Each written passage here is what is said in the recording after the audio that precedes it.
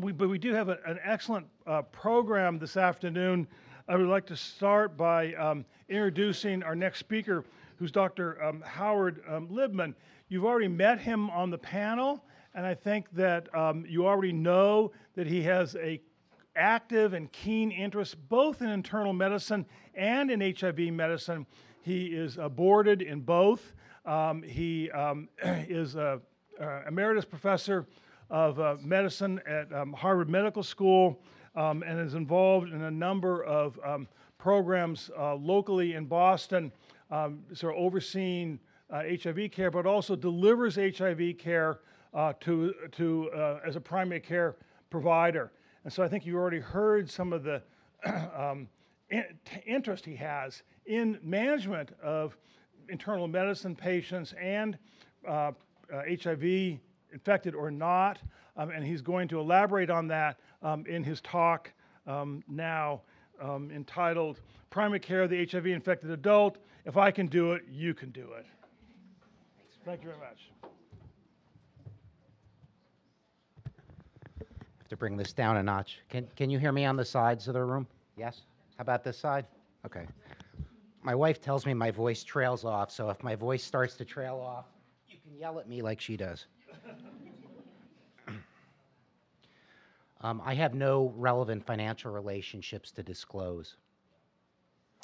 So there are 4 main learning objectives for this talk. I'm going to start off with a brief discussion of the role of primary care in HIV management. I'm a clinician educator at Beth Israel Deaconess Medical Center. I'm based in the Division of General Medicine, but I've always had an academic and clinical interest in HIV. So about a quarter of my patients are HIV infected.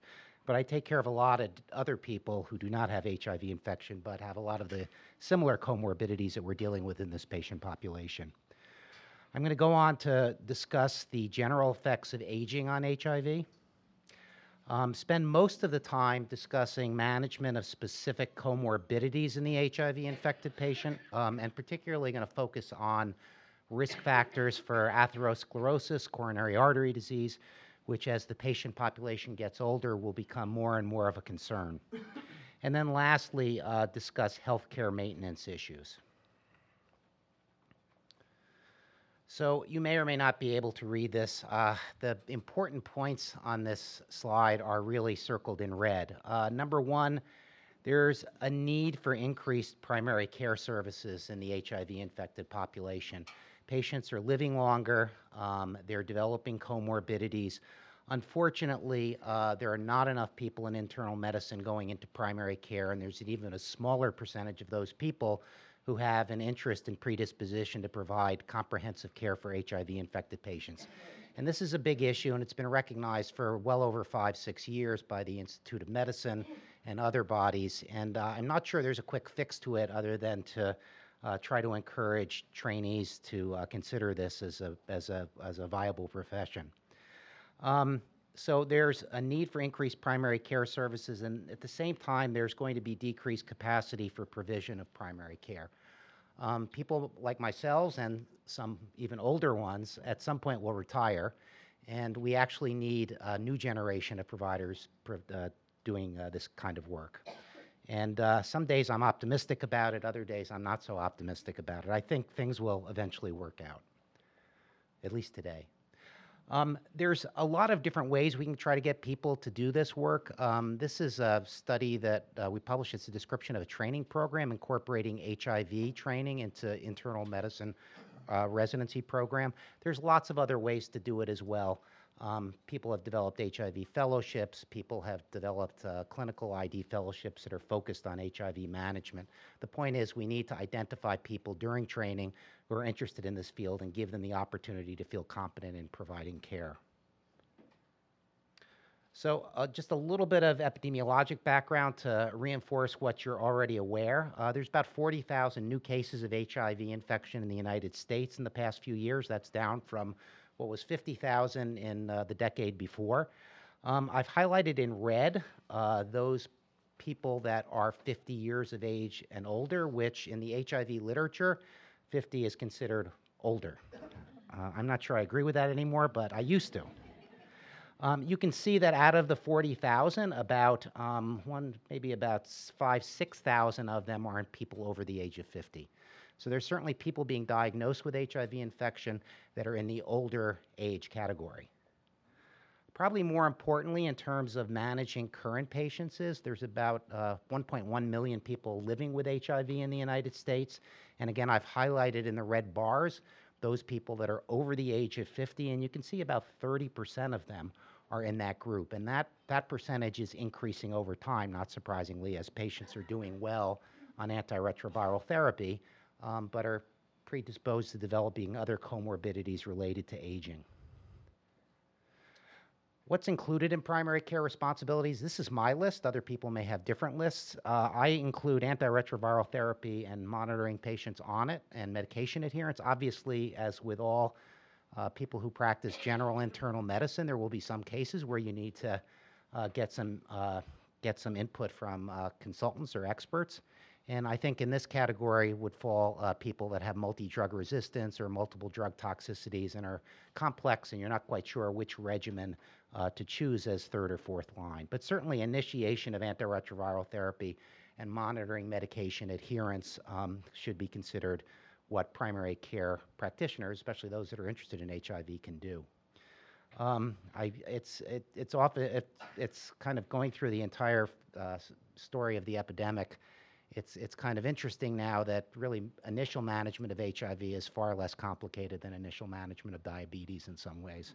And I try to remind my primary care colleagues of this, but some of them listen and some of them not so much. And then you've seen these continuum of care charts before. I guess the only point I wanted to make here is that we're doing a better job at diagnosing HIV. It's only about 1 out of 7 people who are HIV infected that are not aware of their diagnosis, which is great, much better than we were doing 10 years ago. The biggest drop-off, however, in terms of getting from diagnosed to virally suppressed is between that and engagement in care. So we have a lot of work we can do in improving engagement of care, getting people into care and keeping them in care. And some of this has to do with insurance issues. Some of this has to do with the fact that HIV has disproportionately affected disadvantaged populations and so forth. But there's a lot more work since we have about a 50% fallout between diagnosis and engagement of care to go.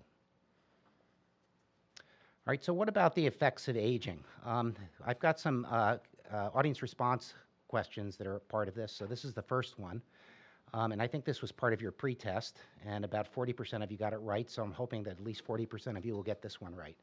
Which of the following statements about HIV-infected patients over the age of 50 is false? They present in an earlier stage of disease. They constitute 30% of HIV-infected patients. They're at increased risk for developing common age-related comorbidities compared to the general population. And fourth, they are more adherent to medical therapy. One of these is false, the others are true.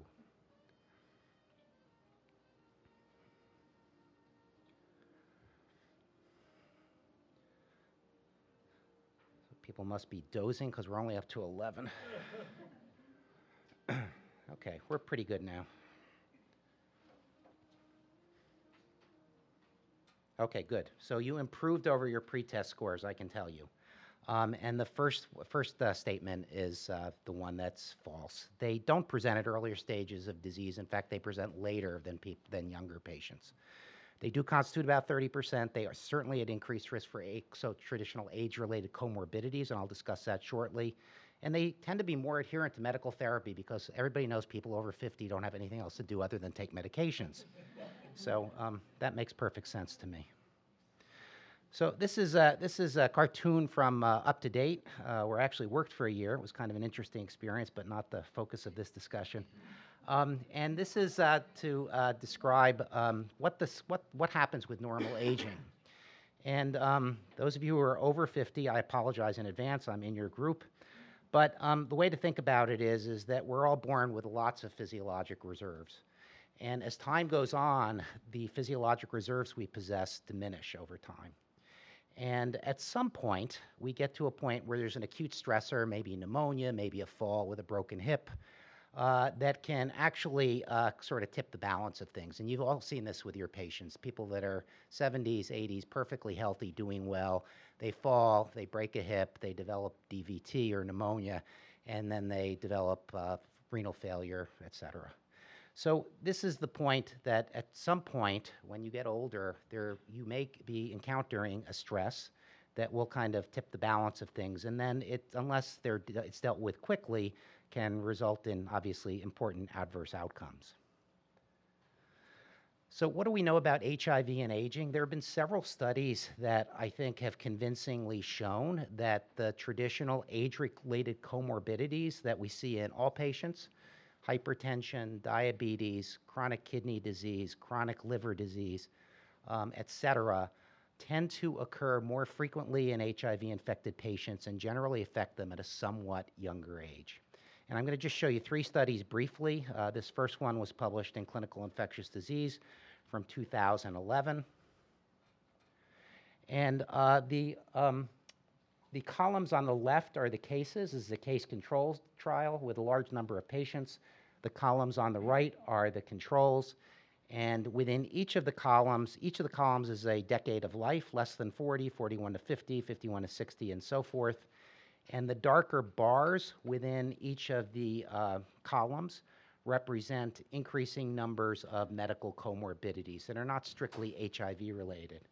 And what you can see, this is more of a pattern recognition process, but what you can see is that if you look at the cases, less than 40, 41 to 50, 51 to 60, and track those to the right, which are the controls, you can see that there's, at least in this study, there's about a 10-year lag in terms of the pattern of developing medical comorbidities.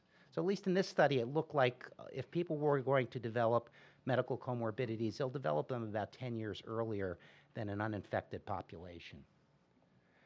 This is another study that was published about 3 years later, and the basic principle is the same.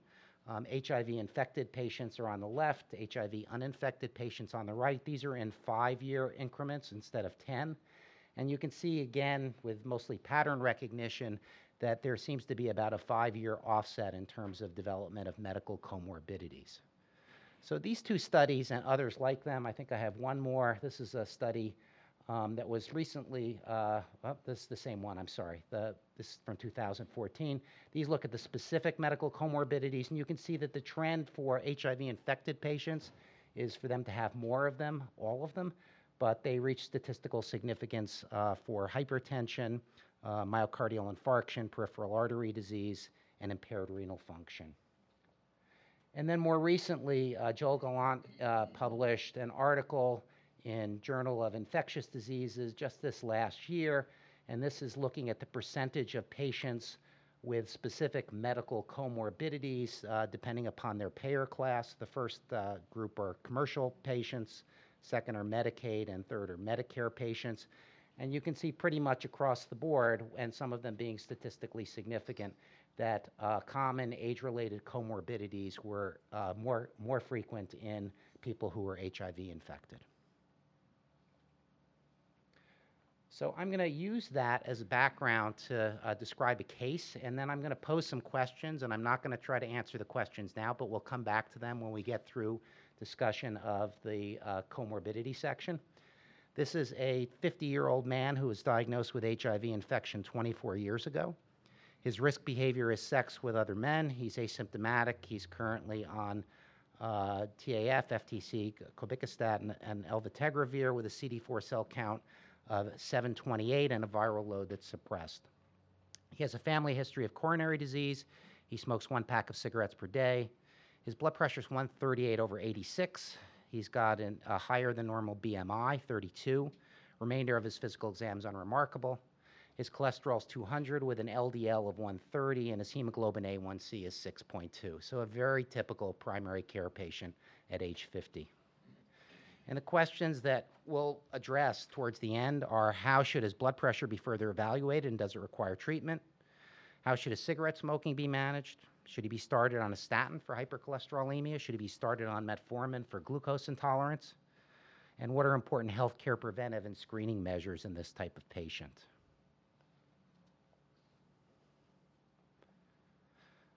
So another question, HIV infection has been associated with the following increased percentage of the risk of acute myocardial infarction beyond that explained by traditional risk factors. And I fully acknowledge that there are studies showing varying numbers here. I'm just trying to get a ballpark average. So 90%, 30%, 10%, or 50%. So these would be adjusted for traditional risk factors. What does HIV itself do in terms of conferring increased risk for myocardial infarction?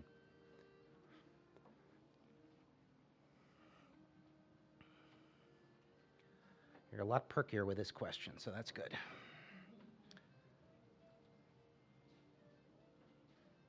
Okay, I think we should be okay now. And we got 55% saying 30%. That's not a bad answer. I was looking for 50, but I'll give you 30. 30 may be correct. I'm not sure. It's not 90 and it's not 10. Let's put it that way. All right?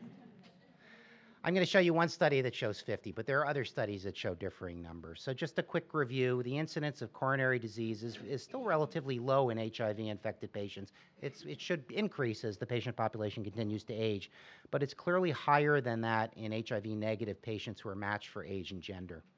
And there have been multiple studies looking at both subclinical and clinical markers of atherosclerosis, including carotid intima media thickness and myocardial infarction, to show this to be the case. The hypothesis is that HIV infection is associated with increased soluble and cellular markers of inflammation, even well-controlled HIV, endothelial dysfunction, and altered coagulation, all of which have been known to be risk factors and contributors to cardiovascular disease in people. However, the degree to which HIV itself, specific antiretroviral drugs, particularly abacavir and protease inhibitors, and traditional risk factors contribute to increased risk in this population is not as clear. What we do know is that discontinuation of antiretroviral therapy is not a good strategy and ultimately will lead to an increased risk of coronary disease as well as other bad outcomes. So this is one study, and there have been many, one study looking at the risk of coronary disease in HIV-infected patients. And this is the one I get the 50% range from. And there's a lot of rows here. The only one important to look at is down in the second group. This is a case control study. The top group is uninfected. The bottom group is HIV-infected. And each of the columns is 1 decade of life. And down towards the bottom of the HIV-infected group, you'll see a line, that, if you can read it, that says incident risk rate ratio with a 95% confidence interval. And if I can read this correctly from here, you can see between 30 and 39, there's a 2.19, but the confidence interval includes 1, so that's not statistically significant. For 40 to 49, it's 1.34, so 34% increased, and that does not include 1. For 50 to 59, 1.80, and that's 1.47 to 1.21. And for 60 to 69 is 1.53, and again, that's statistically significant. If you look at the numbers as a whole, what you come up with is that overall, although it varies from decade of life to decade of life, there's about a 50% increased risk that HIV infection and/or its treatment confers to increased risk of developing coronary disease when adjusted for traditional risk factors. So what do we do about it? Well, sometimes we tend to focus on HIV, forgetting that these are people with HIV infection, but they're also 50 and 60 and 70-year-old, mostly men, that have traditional risk factors. And I think occasionally we spend too much time perseverating on which antiretroviral drug we treat them with and whether that's going to confer any risk for coronary disease, and less time getting them to stop smoking and to adequately control their blood pressure and to bring their hemoglobin A1C down closer to a normal range. So I'm just going to go through some of the traditional risk factors for atherosclerosis very quickly with you, and these are mostly for your reference, and I'm just going to highlight what's new about them or what's relevant to the care of HIV-infected patients. Hypertension, as I think many of you are aware, has undergone changes in both diagnosis and management in the last year with a recent publication of the ACC-AHA hypertension guideline. And a couple of changes were made that are important to realize. One is there's more of an emphasis on the use, where available, of ambulatory blood pressure monitoring for diagnosis. The second is that now it appears that about 35 or 40% of the adult population qualifies as having hypertension. So if you're in this room, you got about 40% chance. So there's basically broken down now into stage 1 and stage 2 hypertension. Stage 1 used to be called prehypertension, and stage 2 used to be called hypertension. It's become increasingly clear that if you're in the stage 1 range most of your life, you do less well in terms of ultimate outcomes. In terms of working up patients for hypertension, no different in HIV compared to HIV negative patients. Initial therapy is really not influenced by HIV serostatus. What is changed, though, is not so much for HIV, but in general, is that we have lower target blood pressure readings. So we tend to initiate therapy a bit earlier in many patients, although not everybody with stage 1 hypertension needs pharmacologic treatment. But the goal for treatment is down to 130/80 for most patients. That generally is considered ideal, and some patients it may need to be relaxed, particularly older patients that have stiffer vessels, where the morbidity of the treatment may outweigh the effectiveness of lowering the blood pressure. And importantly, there's no significant antiretroviral therapy interactions with commonly used drugs for the management of hypertension. How about diabetes? Diabetes and HIV do not portend well for the kidneys. So the study at the bottom, and I'll work my way up, show that people who have diabetes and HIV do less well, and they seem to have a synergistic effect on renal dysfunction over time, and that shouldn't be surprising to anybody who's taking care of both types of patients. HIV infection probably does increase the risk of diabetes, and this was a recent publication in BMJ, Open Diabetes Resident Care. Diagnosis is not any different in HIV patients. Treatment goals are no different. Non-pharmacologic and initial therapies are no different. A couple of drug interactions or drug concerns to just be aware of as reminders. Most patients are no longer on older nucleoside reverse transcriptase inhibitors. And fortunately, tenofovir does not do this to the degree that older drugs used to. But metformin may cause lactic acidemia, so just a heads up to make sure that electrolytes are checked in patients as well as renal function. And the other is that dolutegravir increases the metformin AUC, so it's not recommended to exceed more than 1,000 milligrams per day.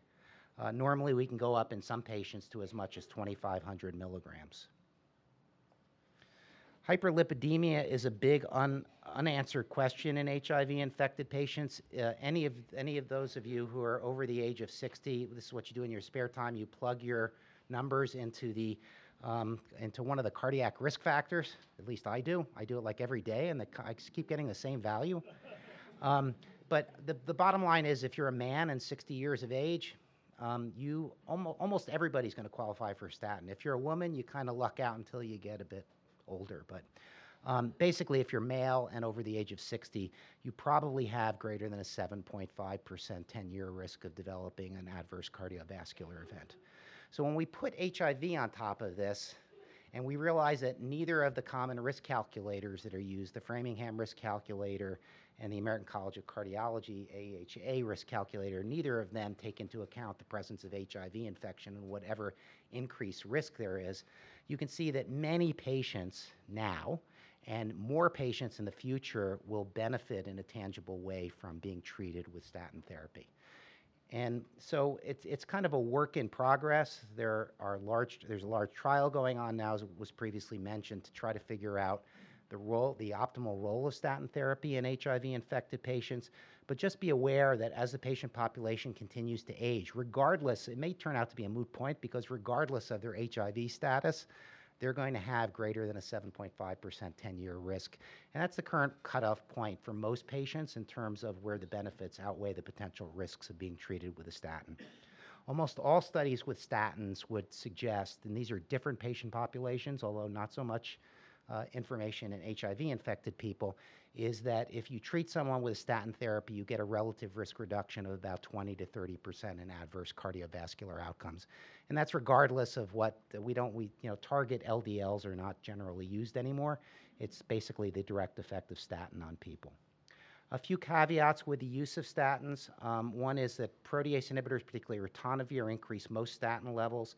Simvastatin and lovastatin are contraindicated with protease inhibitors and gobicostat, and atorvastatin or rosuvastatin and pitavastatin can be used as alternatives.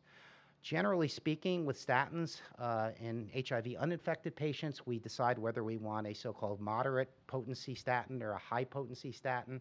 High potency is usually atorvastatin, and moderate potency might be simvastatin or lovastatin. We just treat patients with it and go from there, and we pick a dose. In HIV, it makes more sense to me because of potential drug-drug interactions in some of them to start off with the lowest dose of the statin and actually monitor LFTs and muscle enzyme levels, despite the fact that we do not do this as a general rule in the general medicine population right now. So here's the ACC-AHA-CV risk calculator online. Again, it does not include HIV, and what we really need, and time will tell, and we'll get it at some point, is we really need a risk calculator that actually includes HIV so we can give people some honest advice on what the best course of action is. Again, many patients, because they're getting older, they're over the age of 50, some of them are over the age of 60, and a disproportionate number are males, are going to qualify for statin therapy regardless of their HIV status. How about cigarette smoking? There are some data on cigarette smoking and HIV, and none of it's particularly good. One is that HIV-infected patients are more likely to smoke and less likely to quit compared to the general population. An article from about 4 or 5 years ago showed that HIV-infected smokers lose more life years to smoking than to HIV-related complications, and I think that trend will likely continue in the future. There's no evidence that one specific smoking intervention is more effective in HIV than others. Management possibilities include pharmacologic therapy, including nicotine replacement, bupropion, and Chantix. I'm not supposed to say brand names, but it's harder to pronounce. These can be used singly or in combination.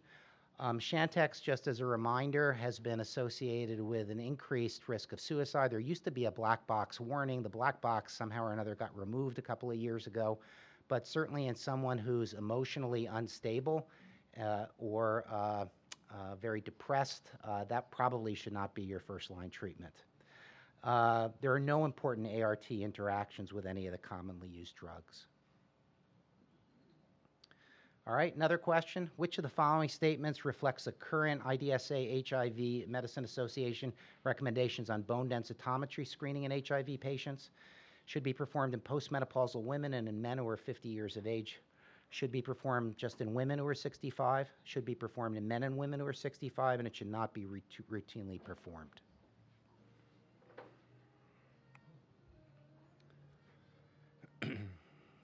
This is based mostly on expert consensus rather than a lot of good data.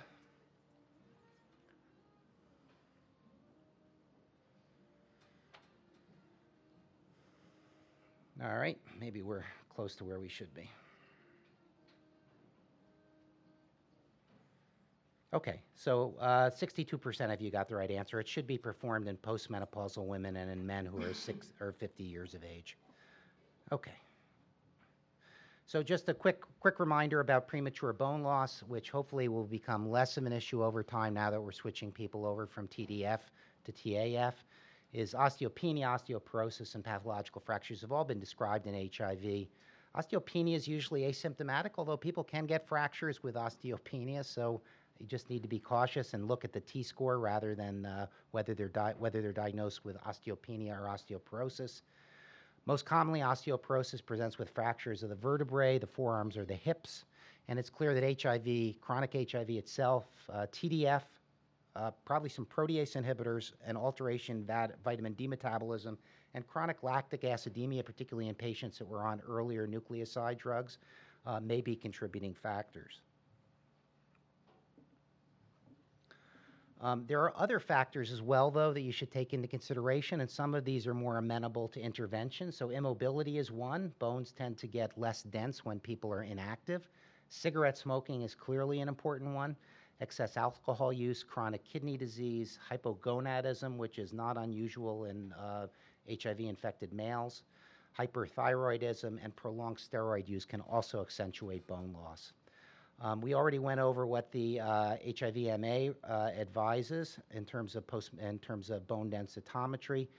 As a reminder, we should be advising all older patients to make sure they're getting an adequate amount of calcium and vitamin D. I don't know how much sunshine you get here. You probably get more than we do in Boston, but about 30 or 40% of the population in Boston is vitamin D deficient. So I don't spend a lot of time checking levels on them, but do recommend that they take 1,000 units of vitamin D daily if they can remember to do so. This is one study out of many that have looked at specific antiretroviral drugs and how much they contribute to premature bone loss. And this actually looked at osteoporotic fractures. And it's an older study, so you can see some of the drugs we don't use so much anymore. There's TDF, there's abacavir, there's combination of AZT and D4T. There's non-nucleoside drugs and boosted protease inhibitors. And when you see a 1 and a 2 next to it, these are two different multivariate analyses. Anything that includes 1 in the hazard ratio is not statistically significant. And what you can see here is that TDF was clearly associated with an increased risk of osteoporotic fractures. And data that were presented to you earlier showed that switching people to TAF does make a difference in this. And the other group where there was a suggestion is really boosted protease inhibitors. And this is a mixed group of patients, so there's not one specific protease inhibitor that was identified here. All right, moving on to malignancies. As people get older, they become at increased risk for traditional age-related malignancies. There have been a variety of studies looking at malignancies in HIV, and there's actually one that was just published in the Annals of Internal Medicine, I think this week, suggesting that by 2030, the two most important malignancies in HIV-infected patients are probably going to be lung cancer and prostate cancer. And you might expect that given the prevalence of smoking in the patient population. There have been observational studies suggesting that lung, hepatic, and anal cancers occur at a somewhat younger age in HIV-infected patients. And this one study that's cited here using 15 HIV and cancer registry databases, including over 200,000 patients with AIDS. The age of diagnosis of non-AIDS defining cancers was examined. And in this study, only lung and anal cancers were seen in AIDS patients at a younger age. And again, probably reflecting the prevalence of traditional risk factors, particularly cigarette smoking and anogenital HPV infection. Pulmonary diseases have been examined in HIV, and there are a wide range of pulmonary diseases, some of which are smoking-related that are more frequent. This is a VA study of a large number of patients compared to seronegative controls.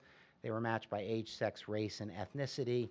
And not surprisingly, the incidence of COPD, lung cancer, pulmonary hypertension, which has been described for decades with HIV, and pulmonary fibrosis, which may be the result of recurrent pulmonary infections, was higher in the HIV-infected group. Cognitive dysfunction is an area of active interest. I would say that we don't really have the final word by any means on what happens as HIV-infected patients with suppressed viral loads age. We don't know, for instance, whether cognitive dysfunction attributable to HIV may all of a sudden become apparent or apparent as patients start to age. We also don't know what effect chronic HIV infection, even with a suppressed viral load, has on the presentation of age-related cognitive dysfunction that might be seen in Alzheimer's or other dementing illnesses. And I think time will tell. Most of the studies have been small. Several of them are older. I cite one here that's a fairly old study, but it's basically cited throughout the literature. It's a longitudinal study comparing a small number of HIV-infected patients between 20 and 39, and it showed a threefold higher risk of dementia on multivariate analysis when compared to people over the age of 50. And this study adjusted for race, education, depression, substance use, ART, CD4 count, and viral load. I think the bottom line is we don't know what will happen with this patient population as they age, but there is good reason to keep attuned and make sure that if you're doing screening for cognitive dysfunction, that you consider doing it on a somewhat regular basis as HIV-infected patients age. I'm going to finish up with healthcare maintenance issues and just touch on a few issues, but first there's a question. Which of the following statements regarding cancer screening in HIV-infected patients is incorrect? Mammography should be performed biannually in women 50 to 74. Colonoscopy should be performed every 10 years at age 50, assuming average risk of colon cancer. PSA testing should be performed annually in men 55 to 69. Low-dose CT scan should be performed in patients aged 50 to 80 who have a 30-pack year smoking history or are currently smoke or have quit within the past 15 years. And lastly, anal cytology should not be performed in men who have sex with men if there's no local expertise in interpretation and management. So which of these is incorrect?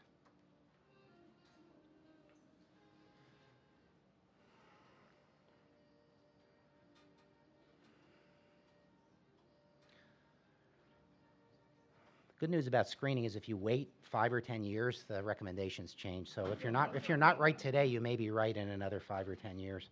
Okay, let's see what we got here. And 55% of you, I got what I think is the right answer, is that PSA testing should not be performed annually. Now, there's a caveat there. PSA testing should be discussed. And that's a change because for about 5 or 8 years, we were told not to discuss it. And now we're told to discuss it again, but not necessarily mandate it. So it's very confusing. Patients are confused. They were confused in the beginning, and now the providers who have been practicing medicine long enough are totally confused. But that's the current recommendation of the Preventive Services Task Force, is that it be discussed in people that are at higher individual risk because of a family history or because of race. Prostate cancer tends to be more frequent in African Americans than Caucasians. And it should actually be discussed in patients, all patients between the age of 55 and 69. This is the CDC chart for vaccinations in HIV-infected adults. I'm not going to go through it in detail. A few points that are relatively new. One is that meningococcal conjugate vaccine is now recommended in all HIV-infected patients, and that's a new recommendation in the last year or two. The other is that we now have, there's a new hepatitis B vaccine, which I think Annie's going to talk about briefly during her talk. I'm not going to say much about it other than, because I don't know much about it, other than it's only 2 injections rather than 3 injections. So there's a better chance that you actually might get somebody fully immunized. The other thing that's not mentioned here is the new zoster vaccine, Shingrix, which is a live attenuated shingles vaccine that's more potent than Zostrix, the previous one. And you can see there's a hole in the chart in terms of using zoster vaccine in people with CD4 cell counts less than 200. CD4 cell count greater than 200, less than 200, the statement is that it's contraindicated. I was reminded by one of our chairs that pediatricians for years, despite the fact that the CDC has recommended not giving live attenuated vaccines to HIV-infected patients with low CD4 cell counts, have been doing it with children with supposedly good outcome. So I don't know the right answer to the question, but I think there's a lot of variability in practice right now in terms of how we use live attenuated vaccines like Shingrix and other live attenuated vaccines in HIV-infected adults. Oh, excuse me, you're right. Pardon me. There's yes, she said it's a adjuvant vaccine, not correct. Thank you. It's just important to keep in mind that right now the CDC does not recommend giving live attenuated vaccines to HIV-infected adults with CD4 cell counts less than 200. And those would include measles, mumps, and rubella vaccines. And they're usually not indicated in adults anyway. Let me go on to cancer screening and talk briefly about this. Most of this is relevant to HIV uninfected patients as well, but some of these have changed a bit over time. Breast cancer screening for women at average risk, it's biannual mammography between 50 and 74 years. This can be individualized. Some women like to get mammograms every year. If there's an increased family history or risk of breast cancer, then screening is oftentimes started earlier. In terms of, there's some variability in terms of recommendations for cervical cancer screening. The traditional teaching has been annual Pap tests in women after 2 normal Pap tests have been documented, with the role of HPV testing in HIV-infected patients being unclear. I'll show you a diagram in a moment that gives an alternative strategy. Colon cancer screening for people at average risk, colonoscopy every 10 years starting at age 50, with earlier and more often screening if there's a history of adenomatous polyps or inflammatory bowel disease. And cancer screening, lastly, we also touched on. This is an algorithm that was constructed from information on guidelines for the prevention and treatment of opportunistic infections in HIV-infected adults and adolescents, looking at cervical cancer screening divided between women less than the age of 30 and greater than the age of 30. For both groups, if PAP only is done, if PAP, for less than 30, if PAP is done at the time of diagnosis, it should be done 1 year from the first sexual encounter, no later than age 21. HPV co-testing was not recommended, and if there are 3 consecutive negative screens, then it can be repeated on an every 3-year basis. For women over the age of 30, if it's PAP only is done, 3 consecutive screens can be if they're negative, it can be repeated in 3-year interval. And if HPV co-testing is done, and there's some controversy about HPV co-testing and how to interpret it in this setting, the recommendation is if HPV is positive and it's HPV 16 or 18, those patients get referred for colposcopy, where if it's non-16 or 18, the oncogenic strains, that a repeat PAP test should be done in 1 year. Lung cancer screening is different now compared to a few years ago. There is some controversy about this recommendation, and not everybody certainly has implemented it. But low-dose CT scanning is now recommended for adults age 55 to 80 who have a 30-pack-year smoking history and currently smoke or have quit within the past 15 years. The screening can be discontinued once a person has not smoked for 15 years or has developed a health problem that substantially limits their life expectancy or ability or willingness to have curative lung surgery. How about anal cancer? There's no national consensus guidelines on this.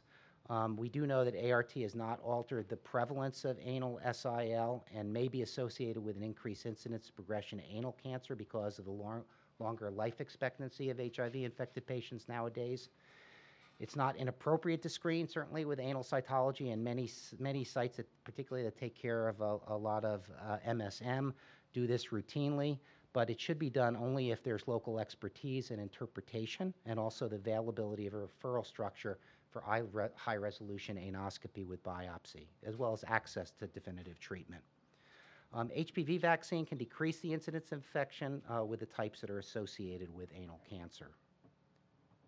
This is one of several algorithms that has been published. I put this one's old, but it's still pretty much the way we handle abnormal anal pap tests at Beth Israel Deaconess Medical Center. Lori Panther, who used to work there, and colleagues came up with this algorithm. Other algorithms vary a bit from this, but there's a standardized approach, which I think is important if you're going to be doing anal pap testing, and the recognition that cytology and histology may not always correlate. In other words, people can have ascus on cytology, and on histology may actually have evidence of higher grade dysplasia. How about other screening? Infectious disease screening. STD should be screened at some regular interval for people that are at ongoing risk. I don't know what that interval is. It's probably more frequent for some patients than others. For people that are on ongoing risk or historical risk for tuberculosis, they should be screened for latent infection with either a PPD or an interferon gamma release assay. And then lastly, for cardiovascular disease, obviously regular blood pressure checks. It's hard to go into a primary care office without getting your blood pressure checked. Abdominal aortic aneurysm should be screened in smokers, anybody who's ever smoked one time during the age of 65 and 75 in men. And then the last question that comes up a lot is aspirin prophylaxis, both to protect against cardiovascular disease and colon cancer. And the USPSTF recommends adults age 50 to 69 who have a 10% or greater 10-year cardiovascular risk are not at increased risk for bleeding and have a life expectancy of at least 10 years should consider low-dose aspirin prophylaxis. All right, I'm going to go back to the case and before I summarize. So again, it's a 50-year-old man who was diagnosed with HIV infection 24 years ago. He's on suppressive antiretroviral therapy. He's got a family history of coronary disease. His blood pressures would be considered stage 1 hypertension nowadays. His BMI is high.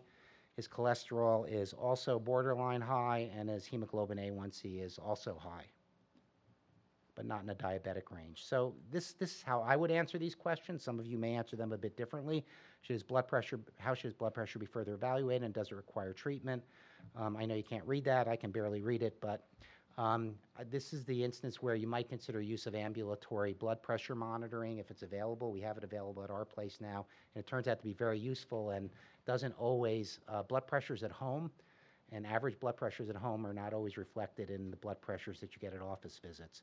And there should be lower thresholds for diagnosis and treatment, whether that's non-pharmacologic or pharmacologic. And in this patient, I would probably start off with non-pharmacologic, particularly weight reduction, see if his blood pressure came down lower, if it was verified on ambulatory blood pressure monitoring, and go from there.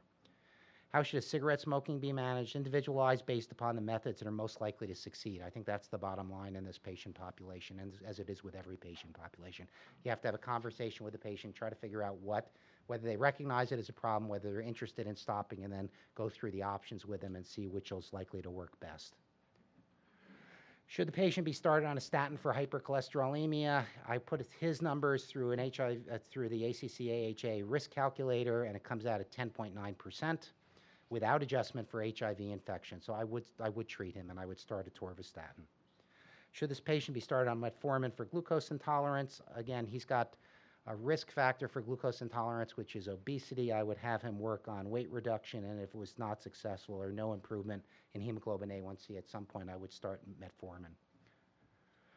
What healthcare preventive measures should be implemented? He should get HIV if he's seronegative. He should get HPV vaccine if he's seronegative, meningococcal conjugate vaccines and pneumococcal vaccines, and a TD booster every 10 years.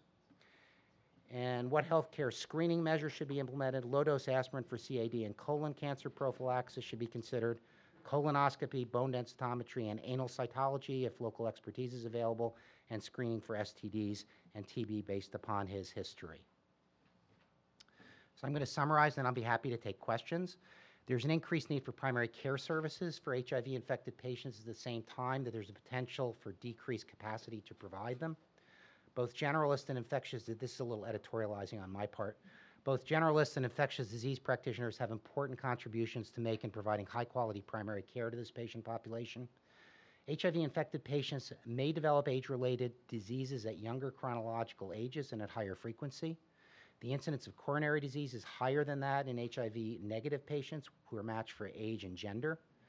CAD risk calculator results need to be interpreted in the context of an increased risk in the HIV-infected population, and for me that means doing some sort of fudge factor, and I'm not sure what that fudge factor should be, but whatever you get on the calculator, you should probably increase it whatever you think the increased risk that HIV contributes is. And I actually do that. I chose 50%. That may or may not be correct. HIV infection and its treatment and comorbidities are associated with premature bone loss. Lung, hepatic, and anal cancers may occur at younger age in HIV-infected patients. And lastly, appropriate age and sex-related healthcare maintenance issues should be routinely addressed as part of comprehensive care. And I'm going to stop now and be happy to take some questions. Thank you very much. So we have a lot of questions submitted already. Please continue to write them. We have some time for questions and answers. A couple of plugs just to remind people that actually Connie Wassey, the late Connie Wassey, was one of the founders of the Women's Research Initiative through the NIH. The program is running quite well, is now WISE, and it is based at UCSF and is still recruiting women. I think it's about right, is trying to merge with the MAX study, which many of us are aware of. So if you've got women with HIV who will be interested in being followed longitudinally and particularly participate in studies, you can see that there are lots of unanswered questions. Likewise, you quoted one of Dr. Victor Valker's early studies, and believe it or not, he's still recruiting patients for a lot of these studies. He's called me last week. Now, I don't know why he called me, but anyway, I am almost 70. Because he's interested in recruiting HIV-positive patients who are 70 and above to a longitudinal study, trying to differentiate, sort of the onset of Alzheimer's from HIV-associated cognitive changes. And he's very interested in recruiting patients. And so Victor Valker at UCSF, again, is quite accessible. So there are lots of opportunities to address some of the important issues that Harold already brought up in the course of his talk. So I guess one question, just to make sure everyone's clear, you didn't imply that there's a higher incidence of prostate cancer in the setting of HIV. Just as we control HIV, other HIV-associated cancers are less likely, and so prostate and lung cancer, for other reasons, will emerge. Correct. That's absolutely correct. Okay. There's no evidence, to my knowledge, that HIV increases the risk of prostate cancer. Okay. And then you brought up anal cancer, in men and women, I should say. You talked extensively about cervical cancer in women and made some general recommendations about anal cancer. So two questions. One, is there a role for the HPV vaccine in our HIV positive patients? Many of them are mature and have had multiple sexual partners in the past. And number two is, if you do have the resources available to deal with positive screening tests, when do you start screening? The answer to the first question is, I think, yes, there is a role. The biggest impediment for patients receiving it is they usually do not meet insurance published criteria for treatment in terms of age range. So it may turn out to be something that they need to pay for out of pocket. I don't think we have a definitive answer, but I think it's a reasonable thing to offer and perhaps recommend to older HIV-infected patients at risk for HPV infection. I don't know the right answer to your second question. I think I would imagine things get handled differently here. The West Coast is always like way ahead of us, and sometimes you're in the right direction and sometimes you're in the wrong direction. But we tend to be very conservative in Boston, and I would say even within our practice and within the city, there's a lot of variability around HPV screening for anal cytology. And I would say a place like Fenway Health, which does the majority of LGBT health-related issues within our city, it's incorporated into their culture, and they do it essentially for all MSM. I don't know how frequently they do it. I'd imagine there's some provider-to-provider variability. In our practice, which is more of a general medicine practice, I'd say it's all over the place. Can I just add to that? Sure. In part because, when I was at Kaiser, we instituted a high-resolution program to actually screen for it, which I think was successful not only in diagnosing early anal cancer, but also in some of the early stages of dysplasia, which is quite treatable. And we did not restrict age in that program. And I want to say that it's very important, and I think it's generally true, and you already alluded to this, that these are people who can be managed in appropriate programs without sending them to the colorectal surgeons who have historically been rather aggressive. Right. And usually, if one of our patients got into the hands of a colorectal surgeon, at least early on during our program, they never wanted to be screened ever again because of the treatment options, which are much more benign and effective. Yeah, at this point. The people actually in Boston that do high-resolution anoscopy are not colorectal surgeons. Right. One of them is ID trained, and the other is a general internist who took an interest in doing it and has become proficient in it. So a couple questions about bones and joints. One has to do with a problem that many of us saw years ago, and that was sort of avascular necrosis in hips.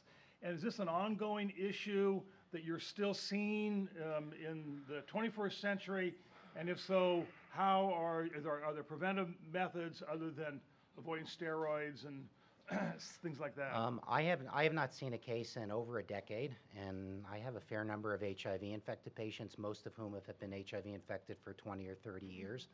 I don't know if that's a general fall-off or that's just my anecdotal experience. I haven't seen that much written about it in recent years, and so I can't offer much above and beyond that. The patients that I've seen it in are people that have had one or more traditional risk factors for avascular necrosis, such as excessive alcohol use or prolonged steroid use. And then the question about the use of supplemental calcium. Would you distinguish the use of calcium for all HIV patients versus those who have documented osteopenia, osteoporosis, or are you recommending calcium supplementation for all HIV-infected men and women? I think anybody that's been diagnosed with premature bone loss, you should make sure that they're getting adequate calcium and vitamin D either in their diet or, if necessary, through supplementation. I don't think I would broaden that to a general recommendation for the entire population. Okay. And we had some of this discussion, you alluded to it last night, about vaccination with live vaccines in the setting of HIV. And all the guidelines reiterate the point you made, 200 CD4s, but there was some discussion around making exceptions to people who have been stably and completely suppressed Right. with with a CD4 of 150 or 125, something like that. And so there may be a different population than those who have uncontrolled HIV infection. And in terms of people's individual discussion on a person-to-person basis over some of these. Right. I think like all aspects of medicine, things need to be individualized. You need to, whenever you're considering any kind of therapeutic intervention or preventive intervention, you need to consider what the potential benefits are of the intervention and whether it's necessary, and then what the potential risks are. And of the people below 200, I think the people that would be at lowest risk would be people who are virologically suppressed. Okay. And this is an interesting question about if we were to be more aggressive about our metformin use in pre-diabetes, would we be delaying or masking diagnoses of true diabetes, which has a whole algorithm of tests that we should be following for, neurologic, renal, function, eye exams and all that. So what's the trade-off? Can we get away from all those additional tests if we just keep someone from meeting criteria for diabetes? Yeah, it's a good question. I don't know the answer to that. I would say I view adult onset diabetes as mainly an issue of obesity. I think the obesity is the primary problem and diabetes is a secondary problem. Some patients you can work at with weight reduction, and essentially the vast majority of patients that are obese and develop adult onset diabetes can actually get their hemoglobin A1C down even to a normal range with correction of diet and weight reduction. I'm a bit more aggressive about treating HIV-infected patients with any atherosclerotic risk factors. It's not based on science, it's just based on the notion that I think they're going to be at increased overall risk compared to the general population. So if I'm going to treat someone with prediabetes with metformin, this would be the patient population that in my mind would make most sense to be more aggressive We have with. other risk factors. You can't Yes. get off cigarettes, et cetera, Correct. family history, the whole thing. I guess the other point is sometimes we focus so much on the HIV. People get labeled with specific conditions, and so we think of them as an HIV-infected patient when actually they're a 60-year-old man with hypertension, diabetes, hypercholesterolemia, cigarette smoking, and they also happen to have HIV infection. So I think sometimes our emphasis gets out of kilter. There's a question about travel medicine, actually, in terms of advice, and we didn't really address that as a separate topic, but the yellow fever vaccine, even though the standard vaccine is not available in the United States because of a shortage worldwide, there's an alternative provided at very specific sites. It's a live vaccine. Do you have an absolute prohibition against yellow fever vaccine, or you follow the guidelines for the assessment of risk and age, or what's your... I tend to be a guideline follower, but there are people here on the West Coast that are clearly more adventurous. So I don't know. I don't know the right answer. Again, you need to go through what the potential benefits and risks are of these kind of interventions. Obviously, the last thing you want to do in giving someone an immunization is make them ill. On the other hand, I think for most patients, the decisions need to be individualized. It requires a conversation with the patient and providing them with the best knowledge you have available. Yeah, and I think that's a good point. I did look into this recently as I was traveling to Brazil, and I'm above the cutoff for, where the risk goes up for side effects. And, there are Canadian studies that show that the majority of death in Canada for a while were in travelers who got the vaccine and had a vaccine-related problem and not from malaria. And so that some of the standard, from the Canadians who were traveling. And so a lot of times just talking about maybe risk factors for acquiring malaria. So I safely went to Rio for 5 days and did not come down with malaria, even though I was in the jungle and all this stuff. So it is a risk benefit all the time. But there is evidence that sometimes we have been historically, as practitioners, a little too liberal with yellow fever vaccine, although I would remind people, if you can get it, now the WHO guidelines say if you've got the vaccine once in your life, you are now covered. And you don't need to be revaccinated at 10 years, as was the routine. So I get a careful history and say, I will write you a letter that covers you because you got, when you were in the Peace Corps 20 years ago, 30 years ago, that covers you. So there are lots of things that we need to still be looking at, and I think that it's an interesting dilemma. There is no treatment. If you develop a yellow fever vaccine associated complication, there's no real treatment for it except supportive, whereas if you have a live shingles vaccine problem, at least we have acyclovir and some options that we can utilize for treatment of toxicity. The last question was sort of alluded to earlier today, and I'm going to read it verbatim because it does bring up another issue. It says, we're talking statins and calcium and vitamin D, aggressive hypertensive therapy, aspirin, maybe diabetes treatment. So why do we care about a single tablet ART? You brought up that issue earlier, I think. So I'm going to ask you to readdress it. Primary care is always an issue of balances, and there's always a patient agenda list and there's a provider agenda list. And I think sometimes we pay more attention to our list than our patient's list. So for some patients, one pill, getting down to one pill once a day may be extraordinarily important. I would say for the vast majority of people, it probably isn't highest on their list, and it's certainly not highest on our list. So again, it needs to be individualized. I think, again, having been in practice, I can assure you that if someone comes in wanting to get a single tablet and all you do is talk about their cigarette smoking, they will leave unhappy. Right. And unlikely to have been satisfied with your advice about cigarette cessation. So you have to address their questions at the same time. Absolutely. So if you're doing primary care right, there's a 2-minute assessment on both sides. You check each other out. You figure out what the agenda is for the day. And you better make sure that you include at least a couple of their items, even if they're not number 1 or 2 on your list. Great. Good. Thank you very much. You're Thank you welcome. again. Sure. Actually, the last comment leads us into the next talk, and I think Dr. Lukemeyer was going to introduce our next speaker.